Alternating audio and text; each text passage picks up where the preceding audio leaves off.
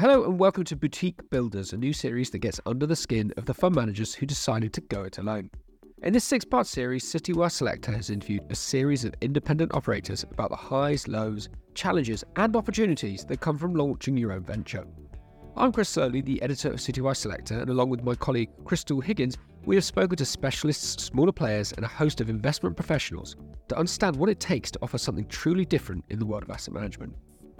Over the coming episodes, you will hear from a Citywire AAA-rated emerging market debt manager who wanted to unlock his entrepreneurial spirit, an Australian with an eye for innovation, and a fund manager spearheading a team that have become tired of institutional thinking, all of whom are seeking to answer one question: how do you build a successful boutique?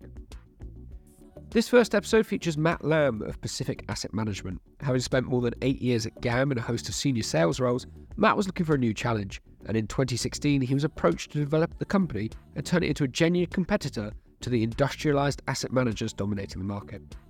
In this discussion, Matt talks through the importance of fostering an inclusive culture, what keeps him awake at night, why the firm has launched the products it has, and what the genuine limits of growth are for a smaller player if it wants to retain its identity. So here we go with episode 1. I guess the first thing to talk about is why we did it. One of the tough bits in very large organizations is that it's quite hard to get stuff done. You know, amount of conversations I have with people today where they were like, oh, you've done some really cool stuff. We wouldn't even know who to ask to get that stuff done. So there was this sort of vision that we had as a collective, which was, you know, keep it simple, giants can't jump, you know, how do I get things done quickly? And it's mostly common sense. We have this line which is like, there's no premium for complexity. You know, most of the time, if you do things in a common sense fashion, it tends to work quite well for you and for clients and outcomes.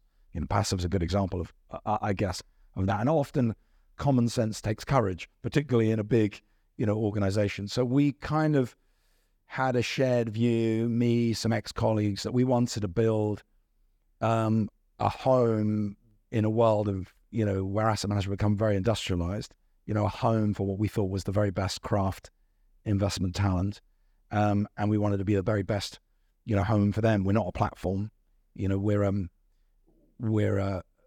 home, and like children, you know, they all need different support, and, you know, and that's what we wanted to be. So that's how it all started. And we were approached by Mr. Beckwith, Sir John Beckwith's family office, Pacific Investments, that had numerous success in the past. In fact, day one investors in Lion Trust and Thames River and River Mercantile. And he asked me, did I think it was possible? And I said, you know, if you can control the culture and you've got amazing technology and you've got plenty of conviction, maybe we can succeed. And that's how we started. And, you know, 6 years later, we're $5.25 billion and it's moving in the right direction. One of the things that's come up in all these conversations, and you mentioned it there, is culture and the sort of the building and office environment, because you came from being in GAM and other places where there is more of an institutional feel, I imagine. But in terms of building up a culture and recruiting, how did you go about that? Did you know the type of people you wanted to attract as well?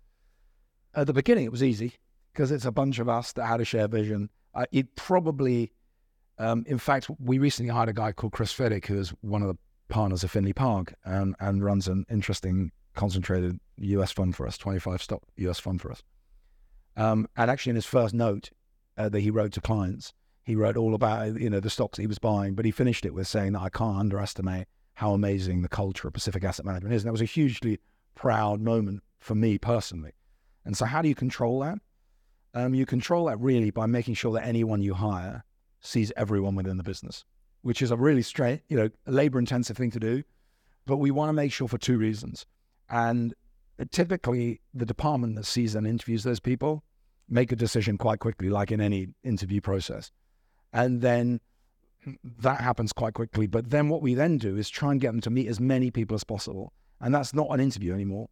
That is about, do you like us? Do we like you? Can you see what we're doing?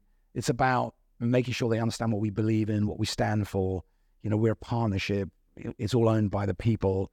You know, we don't think we should be listed. And, you know, we want to align our views with our clients and, you know, the decisions that we're making. And we all care. There's a very flat structure. You know, we get involved. I speak to people that are graduates that have just joined and I'm picking their brains. And that requires hard work, and it requires your ability to share ideas and not to be political and to, but it creates great culture. And if they love that and that's what they want, then, we're excited to get people like that on board. But, hiring is a big responsibility. I always feel very nervous. I take someone out of an amazing job, an amazing big corporate. I learned everything I knew by these big companies. And that exposure to a multitude of different things is fascinating. And you learn so much. And, taking people out of that, to sell them the dream of what we're doing is a big responsibility, because I can't guarantee that dream's going to happen. We're smaller business. So we're constantly checking that we're actually living the story that we're telling. Well, I think that responsibility aspect, that touches on nicely. I think you're doing a better job at segueing into the next thing than I am. But in terms of the way that we talked about standing out and doing something different, if you're also, sorry, I'm jumping about slightly, but in terms of developing your company and the recruitment of the people that you're bringing on board, you've also got to be conscious of how is the company running, not just how are the funds running. How do you find that split? So I imagine previous roles where you've been quite senior in sales positions, you're still focused on a sales team, not the entire organization. So how does that fit running the whole ship rather than segments of it? Yeah, I think that when I think there was a sort of epiphany moment probably in my early 30s, late 20s, where, I got this, everyone sort of thought, hey, Matt's a super sales guy. This is great. And I kind of said, wait a second, I don't want to be a super sales guy. There are lots of super sales guys. That's great. But I don't want to be defined as that, because, I love and obsess about the detail and the industry and the difficulties and the challenges that the industry has. And I love solving problems. And how do I solve the problem that is the sort of industrialization of the asset management industry?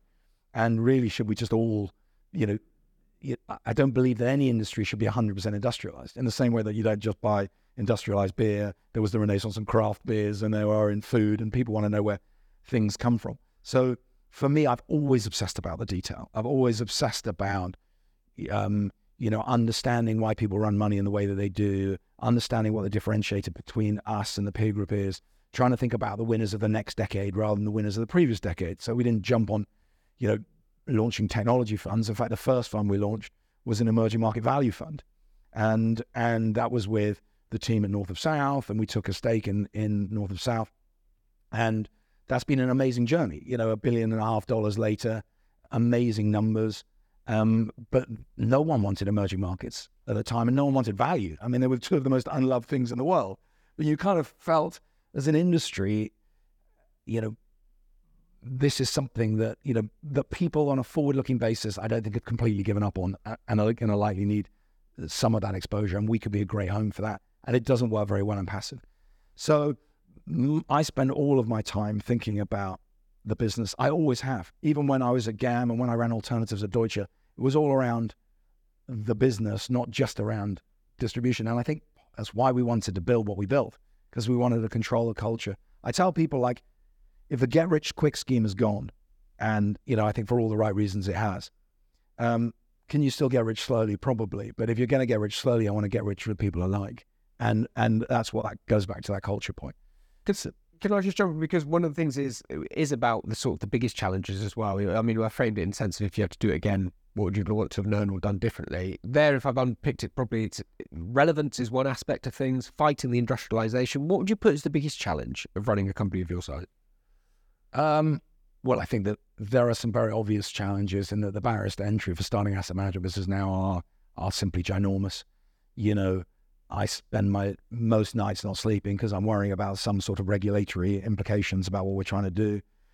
Just as you think that you're getting some nice margin expansion and operational leverage, you're putting more infrastructure in, and rightly so, and more compliance. And actually, weirdly, that the barriers to entry continue to increase. I actually just put a bit of a moat around our business. So we get a lot of referrals from fund management teams from the sell side. They may be the hedge fund managers through prime brokerage channels, and they're actually telling them not to go on their own, because they're saying the barriers to entry are just too high now.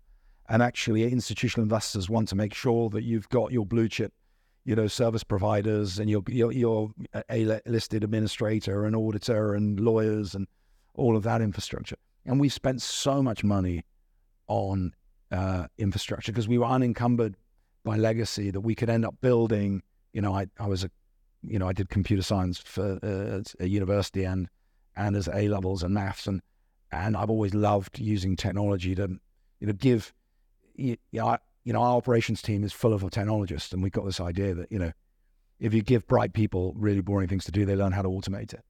And so the obvious challenges have always been just the cost of everything. And that's, why we sort of split the business in two. It's why we provide a lot of technology solutions for partner wealth management firms.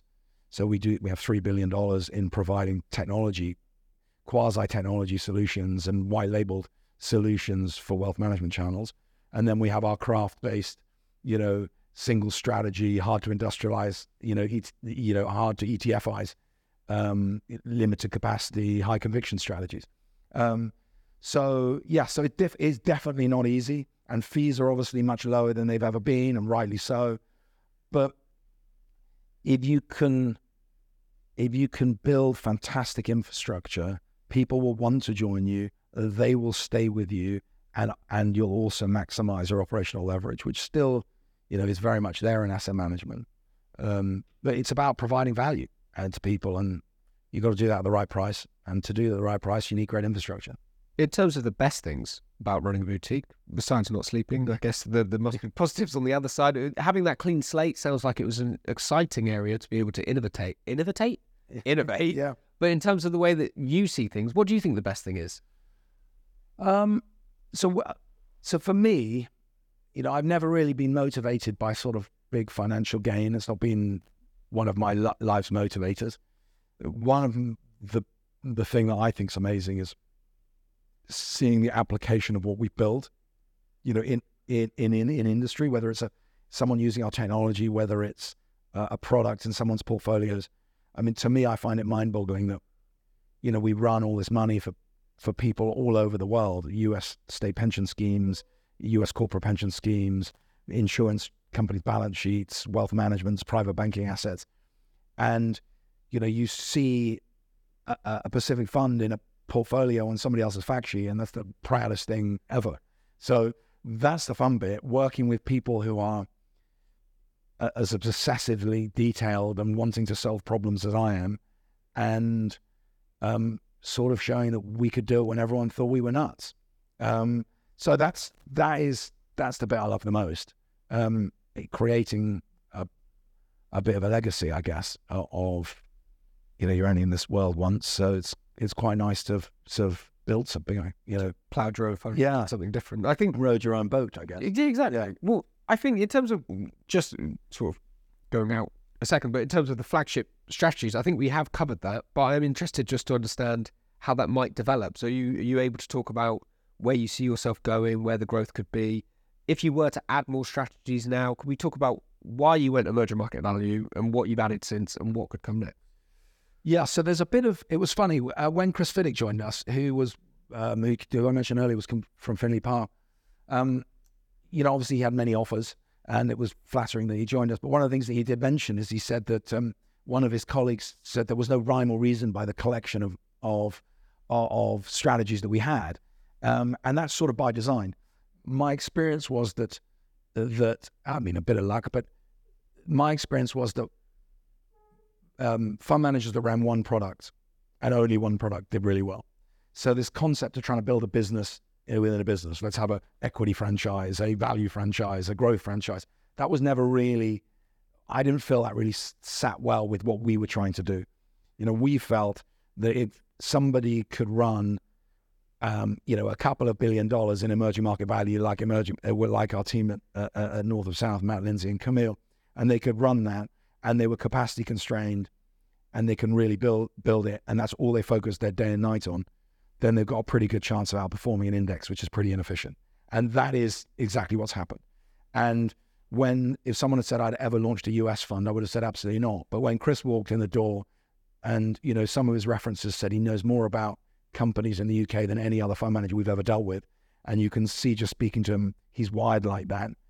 And he said, I want to build a portfolio of 25 stocks, and my largest position I want to be 10%, and I want to be all cap, and I probably only want to run $1.5 billion. I was like, that's amazing. And he said, by the way, I'm probably not going to have much technology. I mean, that is a really big call, and very painful in the short term, I suspect. But, if he wants to buy stocks that have a compound of an IRR of like 15% a year, for Apple to do that over the next 5 years, it's got to double. It's a $6 trillion company, and that's the largest company in the S&P. And I think on a 5-year view, you probably could do well by not owning that. And then we built a fixed income RV rates team, which was trading interest rate strategies. And that's something that's extremely hard to do in UCITS. In fact, one of the things you said was, one of the things I often get asked is like, if I'd known that beforehand, I would have never done it, just because it involved, 7 figures of technology build. But once we'd done it, there are only 2 or 3 of us that do it in UCITS, which is really cool. And they've done fantastically well, and they run 620 million. So what's next? We like the social change angle in ESG, and we took Danny from AXA. He ran the AXA Farmington Healthcare Fund, and it's a really interesting strategy there. I'd love to do small cap. Why? Because I think, so if you go back to there's no premium for complexity, we go for the most simple answer possible. That smaller companies, given their volatility, should have a higher equity risk premium for larger companies. You should get paid more over time for buying a smaller company. Otherwise, no one would ever buy them. They're riskier, they're more volatile, they're often less predictable. And if you weren't going to get paid over the long time for doing that, then no one would ever buy them. And for a very long time, you haven't got paid for doing that, because really you've got paid for holding 7 or 10 US technology companies. And I think on a 10-year view, the winners of the next decade, that changes. And I think that governments and regulators and other things have recognized that you're really struggling to get the research coverage. You're really struggling to get, demand for smaller companies. And if you're a small or mid-cap company and you floated and you're a 6 times earnings, why would you ever float? People ask me the questions like, how far can you look ahead with predictability of Pacific? I've got a pretty good idea where we'll be in 5 years' time. Where we'll be in 15 years' time, I haven't got a clue. Yeah. So if someone's going to say you can float and you get 15 times, that's quite an interesting trade.